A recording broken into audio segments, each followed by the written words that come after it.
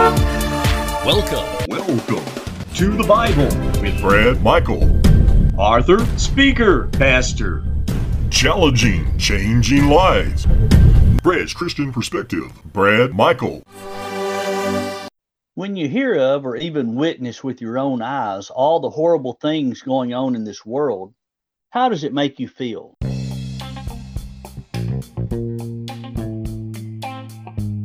How does it make you feel when horrible things and immoral things are happening in the community in which you live?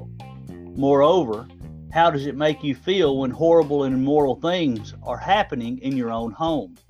I have talked with many of persons concerning this subject. For the most, their responses are the same.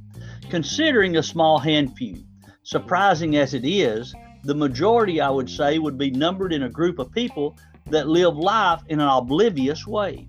I guess you could say some truly are ignorant or unaware of what's going on around them. But when I talk with individuals and ask them the question, how does it make you feel with all the horrible and immoral things going on in this world?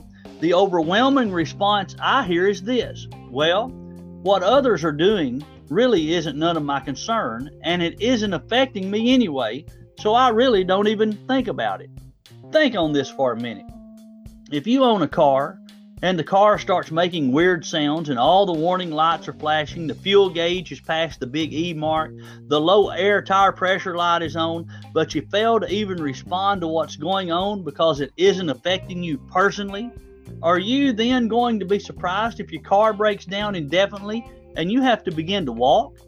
Do you know that God created you with a built-in alarm system? God fashioned you with a personal warning system that lets you know right from wrong.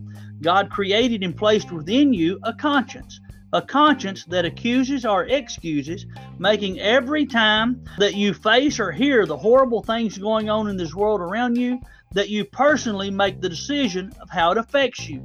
Your conscience tells you if it's right or wrong, but you have the deciding choice of how you respond to it. Now, there is in the Old Testament the man Lot.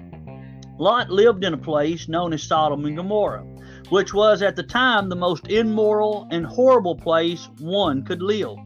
The Apostle Peter says that Lot's righteous soul was vexed or made very heavy or burdened with the filthy conversation, the wickedness, and the unlawful deeds of the citizens of Sodom and Gomorrah. The word vexed means Lot's soul was troubled, that Lot worried, that Lot was concerned with, and that Lot was being affected by what was going on around him, to the point that all the immoral, sinful deeds that were happening around Lot made Lot sick to his stomach. It placed Lot at the place of literally puking over all the unrighteousness going on. Basically, the thought of sin, the sight of sin, the hearing of sin, the smell of sin, the witnessing of sinful acts, it made Lot's skin crawl. Why?